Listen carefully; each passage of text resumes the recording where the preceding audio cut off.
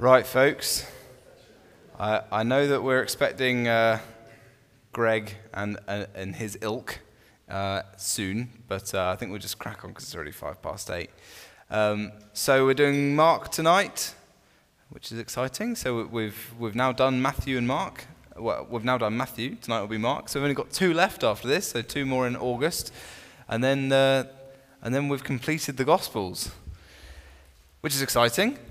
So before we kind of crack on and start tonight, I just thought I would hand it over to you guys to talk in your groups about Mark, really. So I think just 5-10 at the most if the conversation's really flowing. But from your own reading of Mark, what stands out to you? What do you pick up and take from the Gospel that doesn't necessarily mean something that you wouldn't get from the others, but particularly from Mark? And if you're sat there thinking, well, I don't really know Mark that well, then find someone on your table who does really like Mark and ask them what stands out to them. And let's just talk about what stands out for you about Mark. What do you remember from Mark? Well, it's a good point to make, isn't it? Because obviously Matthew gives us the whole birth narrative, the virgin birth. Luke even goes to Elizabeth and Zechariah and what's going on with them. John goes back before even time begins. In the beginning was the Word, and goes through this long kind of prologue of then eventually we get to Jesus comes to his own. Mark Jesus turns up, said some stuff, did some things. And it's, as you say, it's just right in. I mean, it's the shortest of all the Gospels by quite a mile. It's certainly, we've all drawn out the punchiness of it. And I think you can kind of, when you understand the person of Peter, I think you kind of get that a little bit, because for me at least, Peter in the Gospels just strikes me as someone who's always moving on to the next thing. He's like this and then he's like this. Oh, look at all these fish. Lord, leave me. There's Jesus. Jump out the boat, grab him, hug. He's very kind of easily stirred, I would say. I mean, it must be fun to be friends with Peter. And I think you kind of get that a little bit in Mark's Gospel. He's like, and then this happened. And then this happened. So I think you do see a lot of his personality come through. But it's good to see that we've drawn out some of the same stuff. Now, if we just turn to Mark 10, I just want to kind of give this as, I think, the theme of the whole book. In Mark 10:45, I think there's just this summary from Jesus.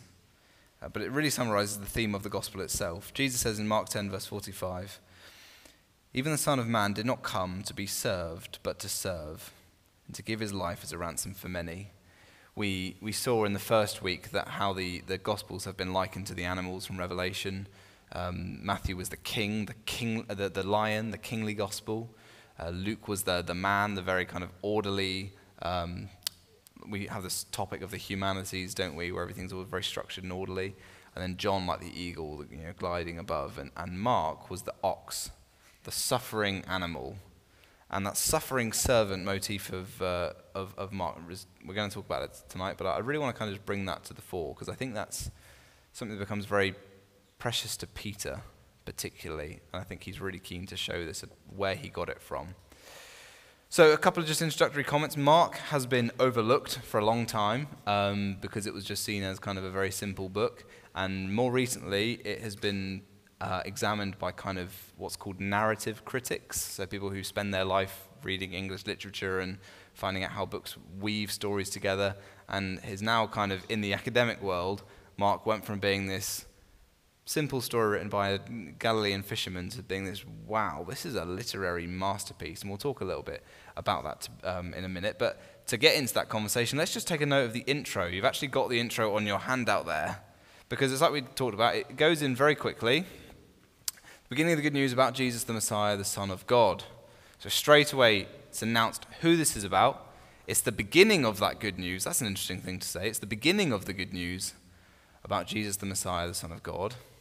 As is written in Isaiah the prophet, "I will send my messenger ahead of you, who will prepare your way. Voice of one calling in the wilderness, prepare the way of the Lord, make straight paths for him."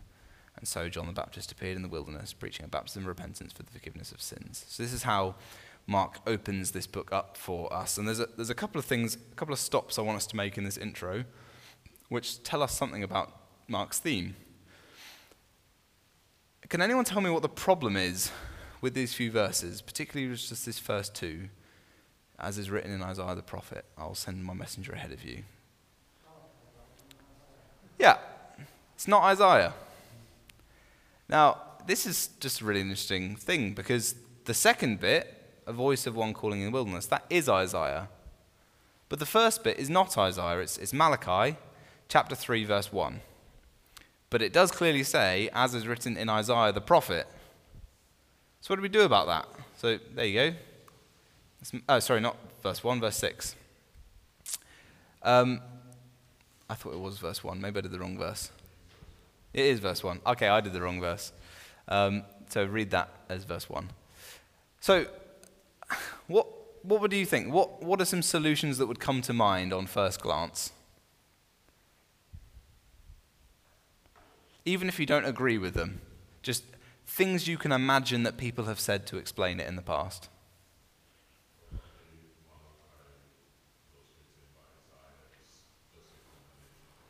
Okay, so someone will kind of juggle with the authorship of Isaiah and Malachi. Yep, it's an option. Okay, so this was a solution that was very popular. Isaiah was just the head prophet. So all the other prophets, if you like, are subservient to him. Pardon?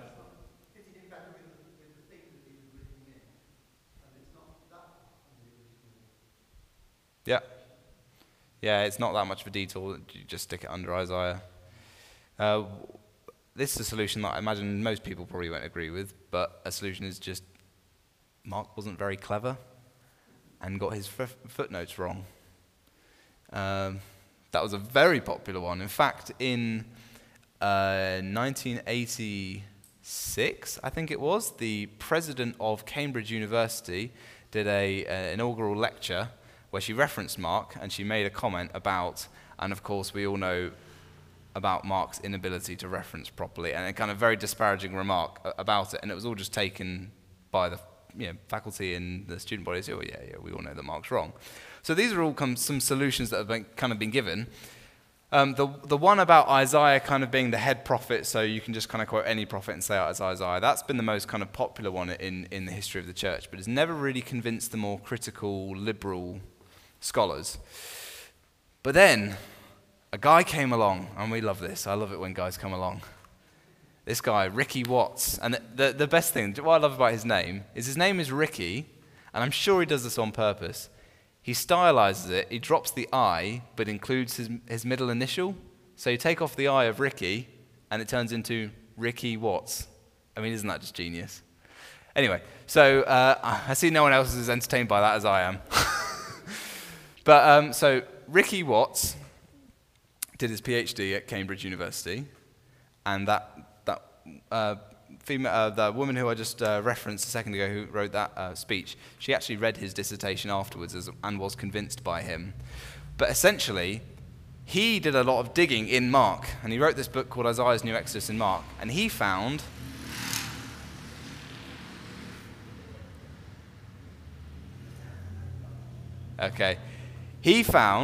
that Isaiah, by far, is the most dominant prophet in the book of Mark, and Malachi isn't referenced anywhere else.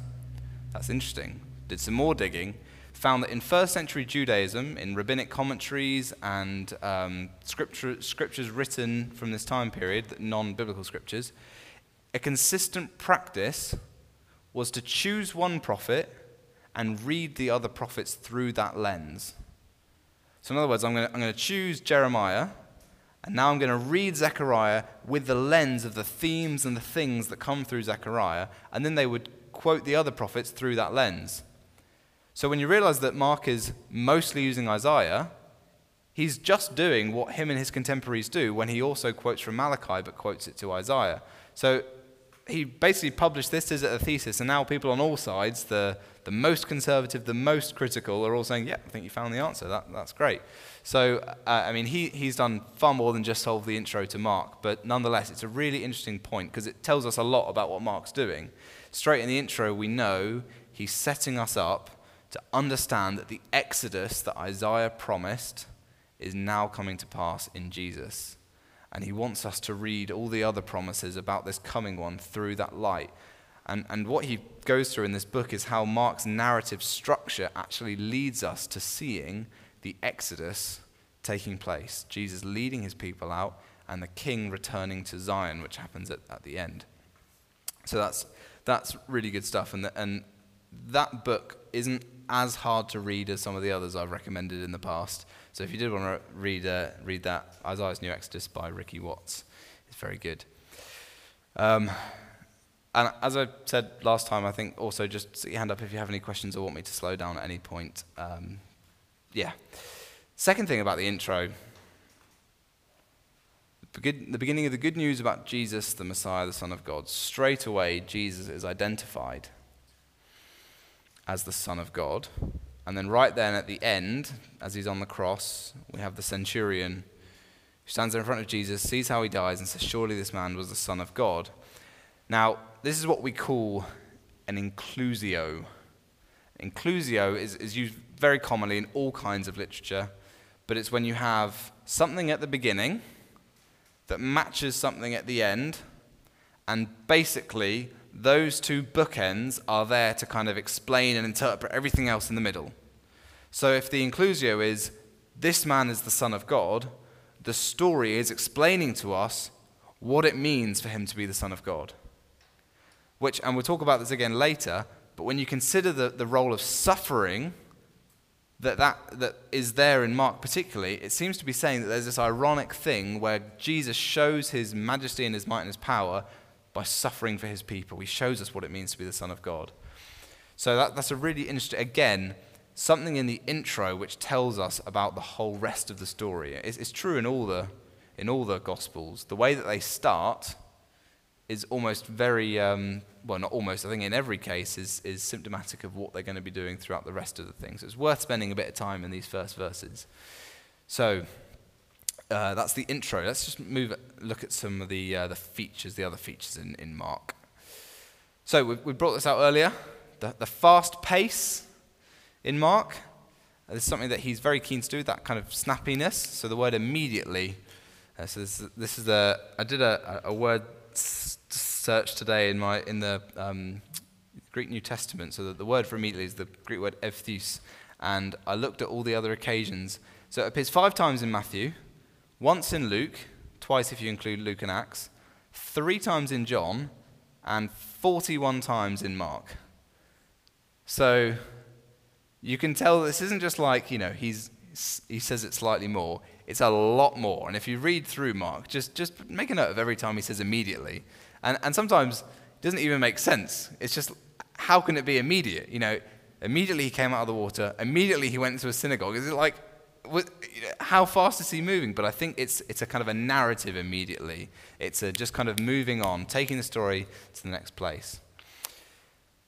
This second point, let me explain this a little bit. This is a thing in Greek grammar that's not actually that hard to grasp, and I can give you an example. This is we have something very, very similar in English. Okay, so we have a past tense. So I could say, I went for a walk with Simon last week, and he took me up a hill, and when we got to the top of the hill, he turned to me and he said, "Isn't that beautiful?" I said, "Yes." And he said, I've bought the lot of it. Okay, so I could say it like that. Or I could say, I went for a walk with Simon last week. He takes me up a hill, and he turns to me and he says, "I've just bought the lot of it." See, the difference there was that I said, he takes me up the hill, he turns to me, and he says, they're all present tenses. So the difference between the first and the second is that in the second, it kind of has this kind of, I'm drawing you back into the story. There's kind of an immediacy to it. I'm kind of moving the story along more. So by saying, he turned to me, and he turns to me, it's very subtle, but you get the different sense and emphasis, right? So it's very, very similar in Greek. It's not entirely the same, but it's very similar. So, he takes me up this hill, and he says to me, and Mark does this almost all the time. He has very few past tenses, and I think it's just this part of drawing you into the story, moving the story along. It's all part of that fast pace. And then the last thing to mention, and this brings up what you mentioned earlier, Suzanne, Mark is kind of selectively detailed. So what do we know about the wilderness temptation, his 40 days in the wilderness? Okay, so what happened when Jesus was in the wilderness? Okay, how many temptations were there? Okay, what were they? Yeah, turn rocks into bread to eat. Bow down and worship him. And jump from the temple. Yeah, and the angels will catch you. All right, and what does Jesus do every time? Yeah, he quotes scripture, responds to Satan, and eventually we're told that Satan leaves him. Mark's wilderness account is not like that at all. Jesus spent 40 days in the wilderness, the devil was tempting him, and he was there among the wild beasts. Okay, you can imagine the questions. What happened there? Let me just. Anyway, immediately something else happened. So he doesn't really put details in the bits which would kind of really interest us most of the time. As people who don't know the story, it's kind of like if I'm talking about something I'm very familiar with, I might just assume knowledge, but you might be going, hang on a second, slow down. And I'll be saying, oh, sorry, did I not explain that to you? So that's interesting. So the wilderness temptation is the case in point. But the things that we might not think need all the detail, Mark does. So I've done this in such a small font, I'm not expecting you to read all of this. But this is an example of Matthew's concise style contrasted with Mark's expansive style. So this is taken from that Mark Strauss book, The Four Portraits, One Jesus. But this is the story of the healing of Jairus' daughter, the synagogue leader, and in the meantime, the woman with the years of bleeding. Matthew's account has 139 words in Greek, because it's kind of all you really need to get the story, whereas Mark's has 345 words. So the bit about him being tempted in the wilderness that kind of sounds a bit strange that we might like some more detail on, Mark thinks that's enough. When it comes to people in need that Jesus has time for to heal and take care of, Mark goes, no, this is where we need the detail. It's just something very interesting about what it means for him to keep pushing this story forward. Okay. The last thing we're going to look at before we have a little group work break is what we call triplets and triads. And there is one other thing which is on the handout which I'll explain called intercalation. The simpler word for intercalation is just sandwiching. So if you don't want to learn the word intercalation, which you don't have to, just remember the word sandwiches. But first let's look at some triplets. So Mark loves threes. It's full of threes. There's always kind of this happen. If something significant happens, you can expect it to happen 2 more times. So there's 3 boat scenes to show a lack of faith and awareness from the disciples. There's 3 predictions of Jesus' death. There's 3 calls to alertness in Mark 13 in the Olivet Discourse. There's 3 times that the disciples are caught sleeping in Gethsemane and Jesus tells them to wake up. Peter denies 3 times. There's 3 3-hour periods on the cross. There's more. I didn't include more. But the point there is it's not saying that in reality these things only happened once and Mark has expanded it to 3. Rather, I think it's the point that it would be possible to tell the story without emphasizing the 3-ness, and it maybe happened 4 or 5 times, but Mark doesn't include all of them. I think the point merely is that Mark likes 3s, and 3s, there's something about them. You know, there's the rule of 3 in advertising. 3-point sermon, exactly. One feels like you haven't, it's like with an example. If someone says, oh, give me an example of that, you need to have 3 ready, because 1 makes it sound like it's just a one-off, 2 makes it sound like you're a bit ill-prepared, 3 is the perfect number, and 4 just sounds like you're going on. So I think Mark is using these 3s to make the story more engaging for the audience, to make the story more memorable, and to emphasize these things. You know, you get to the 3rd time that Jesus is predicting his death, and you're thinking, have the disciples still not got this? You know, I'm hearing the story for the first time, and I've got it. So I think that's kind of the point. But the other 3s thing that Mark does is what's called, as I say, intercalation. So intercalation would be like you've got a story. So let's say I took the story about me and Simon walking up the hill, and halfway through that story, I break that story to tell you another story, and then I go back to that story. So what was one story now becomes 3 panels. So you take one, split it into A and B, and then you put B on one end, and then you put another one in the middle. Now the point is, the one that's in the middle explains the bigger story.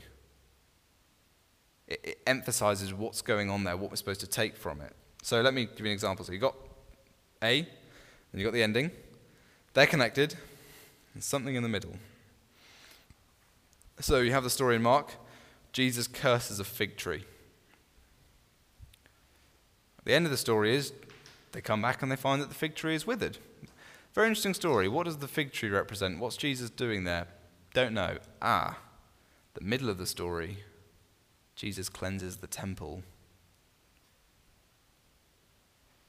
So in other words, what we're supposed to do, what was the temple cleansing about? That was about Jesus condemning Israel for not being who they're called to be, for taking what's supposed to be a house of prayer and turning it into a house of revolution and banditry. That's what Jesus did, and on each side of that, he curses a fig tree for not bearing fruit, and he finds it withered. It tells you something about what that represents. It's Jesus coming to Israel looking for fruit and not finding it, so promising that it will indeed wither. Okay, let's look at another one. Jesus sends out the 12, and then at the end, the 12 return to Jesus. Is that too small, or is that okay? Okay, good. In the middle, notice this, in the middle, John the Baptist dies for being a faithful witness. He's put to death for doing what God's called him to do. So what's going on in that sandwiching? The disciples are having, or rather we're getting a definition of what true discipleship looks like. Faithfulness in the trenches. You may not end up like John the Baptist when you're sent out. You may return, but you might do. That's what discipleship looks like. So this is kind of a really, this is really important in Mark, particularly. And I just want to spend some time as a group looking at a particular story, one that was referenced earlier, to just see what the sandwiching is actually doing. So if you open your Bibles to Mark chapter 5, verses 21 to 43, this is the story I referenced earlier of the healing of Jairus' daughter. And in the middle of this story, you have the woman with the issue of blood who is healed. I just want to spend some time. I'll give you 10 minutes. What's the sandwiches? What's the filling? What does the filling have to tell you about the main story? So 10 minutes from now, let's just spend a bit of time looking at a sandwich triplet. Great. That's great. I mean, this is one of my favorite passages in the Gospels. I preached on it a few months ago, and it really struck me, really, because I think it really shows something about the heart of Jesus.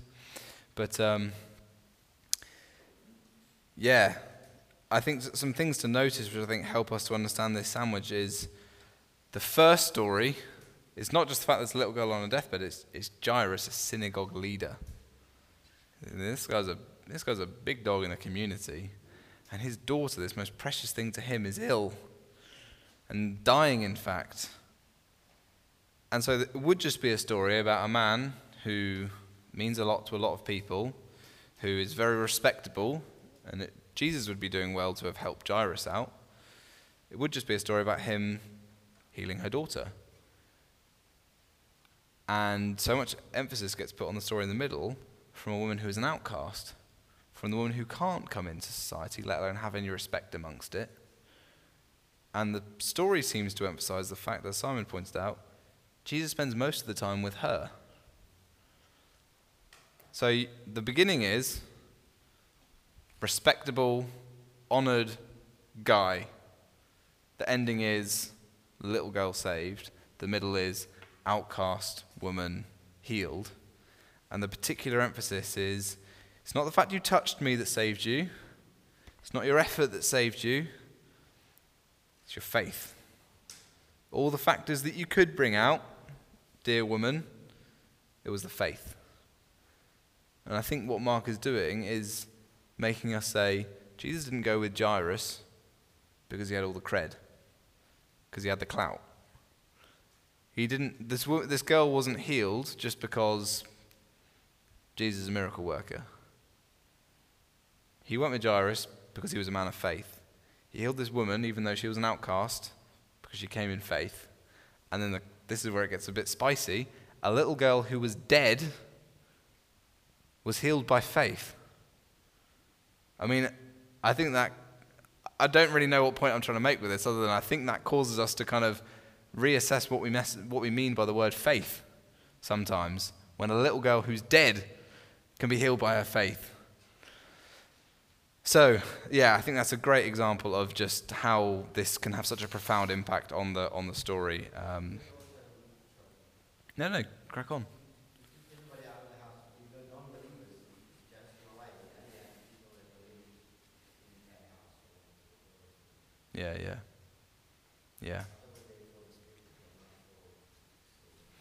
Yeah. So I think part of that sandwich is just showing Jesus has time for people. I mean, that's such a... think of all the applications for that today. In a culture where we feel like we don't have time for anything. I'm saying to Jesus, hurry up. Because this woman has been healed. That's how the story starts. Yeah. At the beginning, normally it's the other way around. Yeah, listen about the 12 years. What's going on? She's healed. And everybody's saying she's healed. And now you're listening. Go to the girl. Yeah. Yeah, so much so that they even come and say, don't bother anymore, Jesus. Clearly you've got your mind on other things. She's died now. And Jesus goes, no, we're still going. Yeah, that is great. I mean, it's just even the... Yeah. You said the lady was healed because of her faith. Yeah. And then you said something about the little girl and her faith. Yes. I think that's from the sandwiching.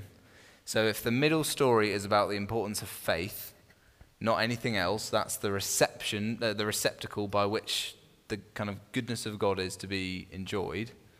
That's the main point we're supposed to take. So we're taking that, applying that to the beginning. Jesus goes with Jairus because of faith, and therefore the implication would be, so the healing at the end comes through faith.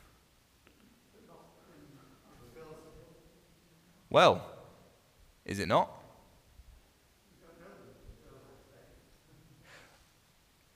As I say, I realised I was dropping a bit of a bomb in there, but I would say I don't think Jesus heals on vicarious faith. Well, maybe there's a question as to why he's healed.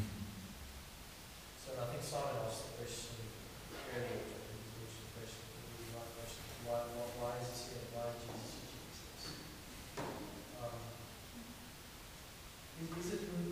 I think if we put the lens on the lady and the girl, the Jairus, and just one of the lenses correct, the question is, should the lens not be on Jesus? And basically, who is he in the story? And therefore, Yeah. if we do that, then the lens is, well, if you come by faith, I know that the girl didn't come by faith, but Jairus and so forth will kind of pulling on him.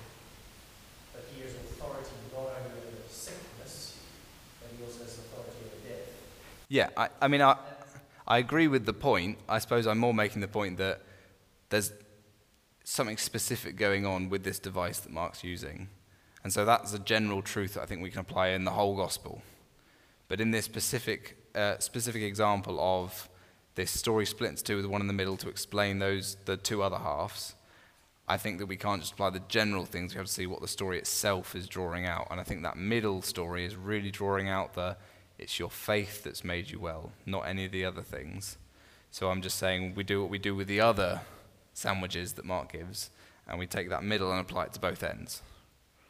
So I'm saying if that middle is about the importance of faith to appropriate the benefits that are of Jesus because he has the authority over sickness, then what we're saying is to the first end, Jairus comes by faith, and to the second end, even that little girl. As I say, I realise it's a bit of a bombshell, and we can work out what we mean by that. But for the sake of time, I'm just going to move on. That good?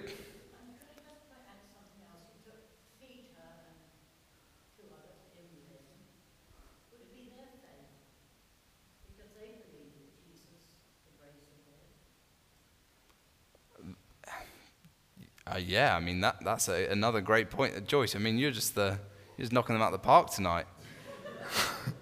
Yeah, I mean, that's quite a profound point, really, that he takes in these two men who have come to know his power and authority and come to have faith in him. And this is just after the walking on the water. Very good. Let's move on. Thank you, Joyce. So let's just look at some themes quickly. We'll just kind of rush through these. I mentioned this at the beginning, the suffering servant is this really important theme in Mark, more so than the others. There's that verse we looked at the beginning, the Son of Man did not come to be served, but to serve and give his life as a ransom for many. Where does that suffering servant motif come from in the Bible, if you know?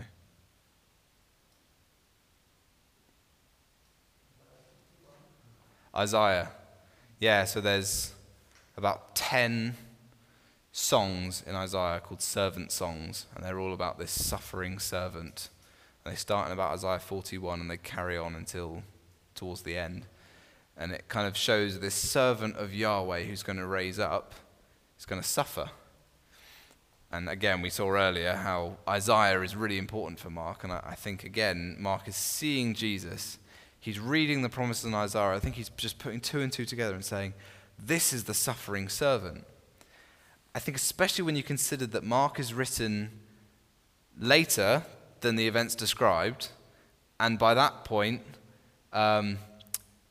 Peter has probably actually experienced some suffering himself.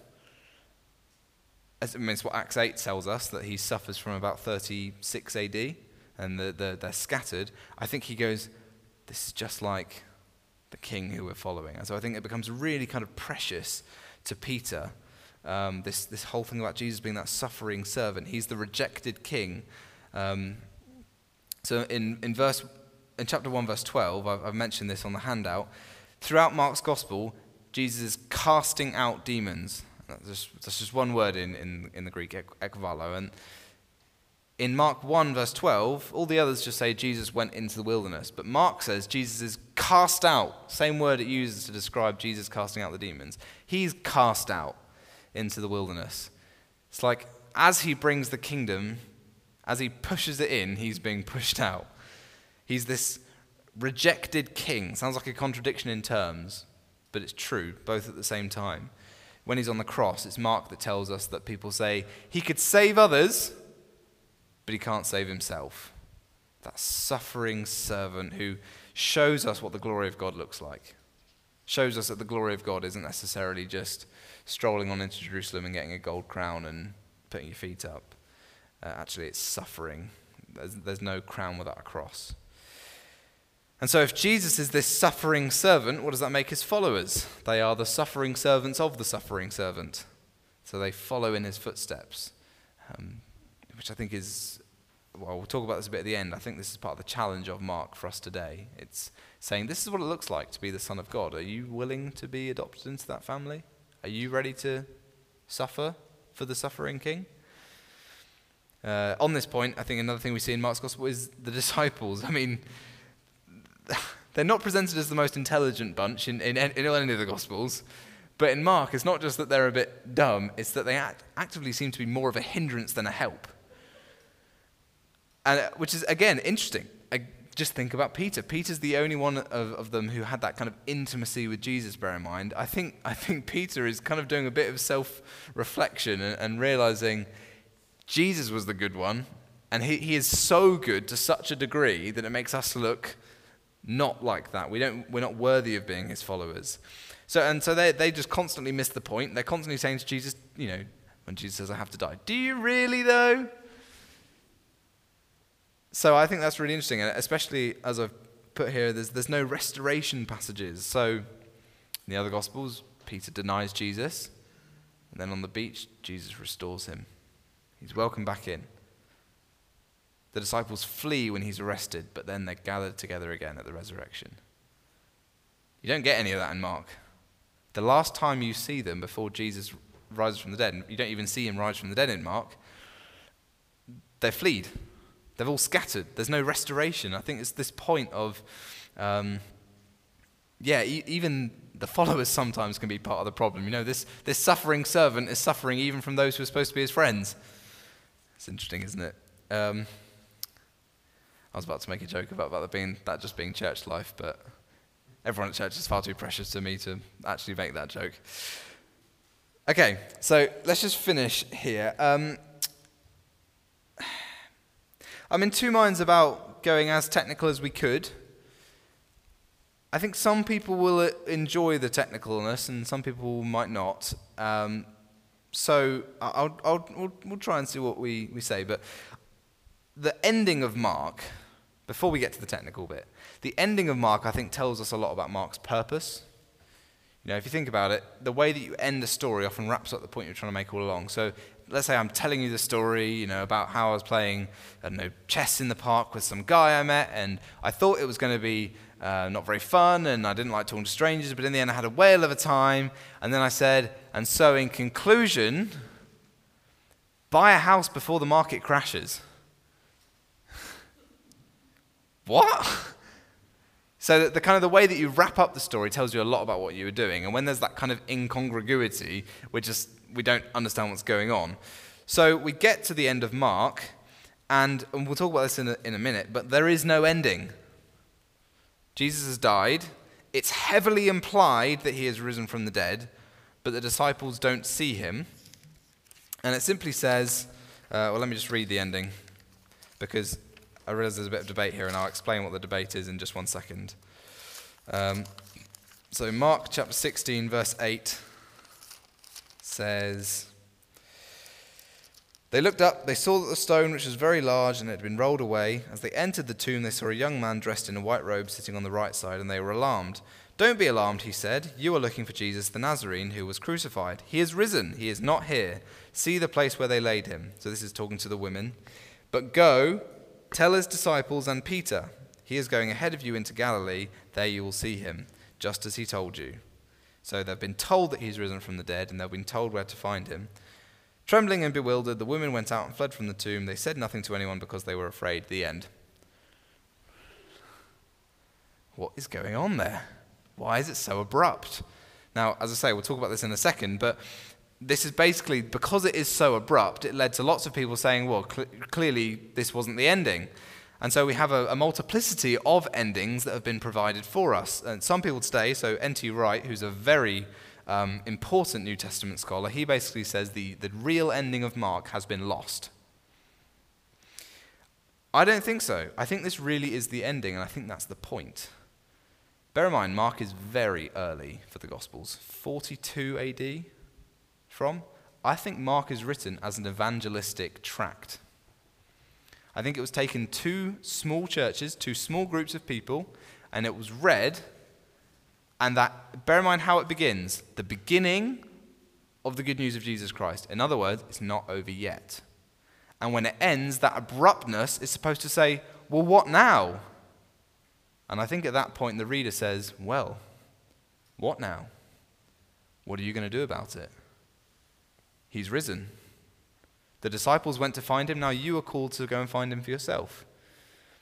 You know, and bear in mind, in this time period, they can literally say, why don't you go grab one of the apostles? I think Paul's in Corinth at the moment. I think Peter's over in Judea. Why don't you go and travel and talk to them? So I think the ending is abrupt on purpose to draw out that kind of response. What are you going to do to carry on this story? Because this story is only the beginning. So I do think that Mark is an evangelistic tract. It's so punchy. It tells the story of the suffering servant. It moves along quickly. It details certain bits and doesn't detail other bits because it's all drawing to this point of response. How are you going to respond to Jesus? Cool. How do we feel about doing a tiny little bit of technical stuff? Would anyone... Oh, I'm not going to do a vote because then people will say no or yes, and either way. So let me just briefly. So if you have a King James Version Bible, for instance, or an older Bible, or even in an NIV, can someone just say, do you have a little brackets after verse 8? What does it say?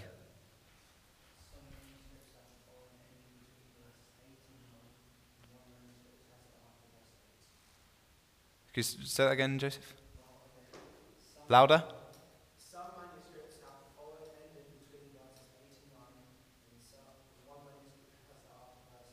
Okay, great.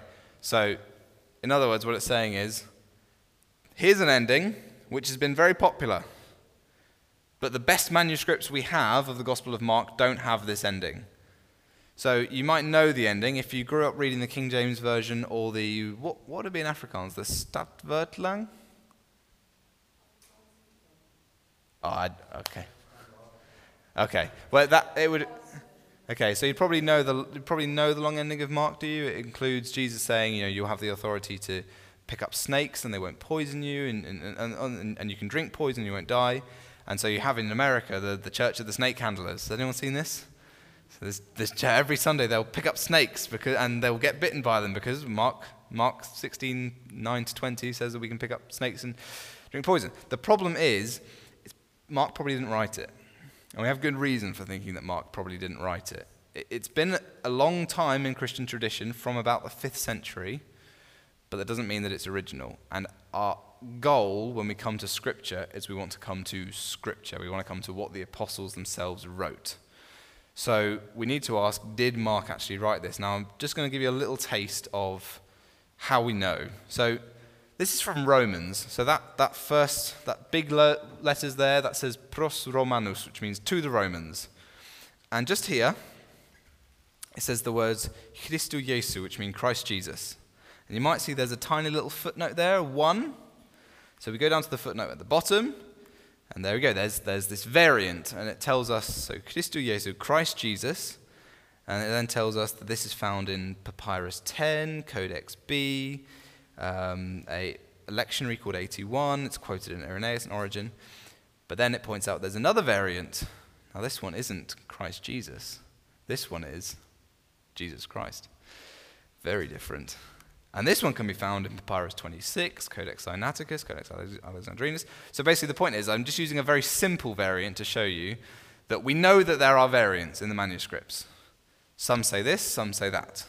And so the goal of what's called textual criticism is to work out which one's more likely original, which one did Paul write. Now, if you might be able to see, there's a little B next to the first variant. So A is like, absolutely sure, there is no doubt. B is like, we're pretty confident. C is, yeah, I wouldn't die for it. And D is like, could go either way. So this is a B. All right, I'm just going to show you the long ending of Mark. I use this Romans 1:1 to show you that sometimes it's very straightforward. Some say Christ Jesus, some say Jesus Christ. It's more likely this one. Mark has 1, 2, 3, 4, 5, 6, 7 variants with very small witnesses. So when we come back to this one, for instance, so A, very confident, the earliest and best manuscripts don't have verse 9-20 at all. But then after that, you get all these different endings. This is my favorite one. My favorite one is right here. This ending just says, and then Jesus appeared to them. It's like, it needs an ending. Let's just give it one. Jesus appeared to them. The end. I love that one. But so the point is, it doesn't look like, doing this manuscript tradition, it doesn't look like Mark originally had an ending. It looks like at some point in the end of the 4th century, scribes started to think, oh, the last person to have copied out this manuscript forgot to put an ending on the end. Well, best include one. I know the ending of Matthew, and so they start to include it. And so we end up with about 5 different endings of Mark because different scribes are trying to come up with their own thing. So it's very common to hear people say today something like, oh, the NIV just takes bits of scripture out. That's really not what's going on at all. We want scripture. What we don't want is people's additions to scripture in our scripture. So, I don't think that's part of Mark originally. Now, that was a bit more technical than I was going to. I only added this in just before we started because I thought I'd love to address it, but hope you could follow that. So I've put on the handout that very last question. The challenge of the ending of Mark is, how are you going to respond to the servant king? Are you going to join him as a suffering servant yourself? And I think that's the great challenge of Mark for every generation. So let's just finish and recap. So we saw how Mark's intro sets up for the content of his gospel. We saw that Malachi quote and the inclusio. We explored some of the distinctives, like the fast pace and the triplets and the sandwiching. We looked at that theme of suffering, and then we saw the textual issue with a longer ending at the end and the challenge of the end. So that's it for Mark. In 2 weeks' time, we'll be looking at Luke, and then in 4 weeks' time, we'll be looking at John. So I hope that's satisfactory for you. Let me pray, and if there are any questions, then stick your hand up and ask the group, or just come and ask me. But let me pray. Yeah, Lord Jesus, we thank you that you do challenge our assumptions about what it means to be the Son of God. And Lord, that you didn't just come here and immediately walk on the path to glory, but Lord, you show us that the crown is only received once the cross is taken. And so Lord, we pray that you would challenge us and call us to follow in the footsteps of the suffering servant and to be suffering servants ourselves. Lord, we thank you for Mark. We thank you for the testimony that it is to you. We just pray that we would receive its challenge and be surprised afresh by your ministry, how you had time for people. So in Jesus' name, we just ask that you apply this to us. Amen.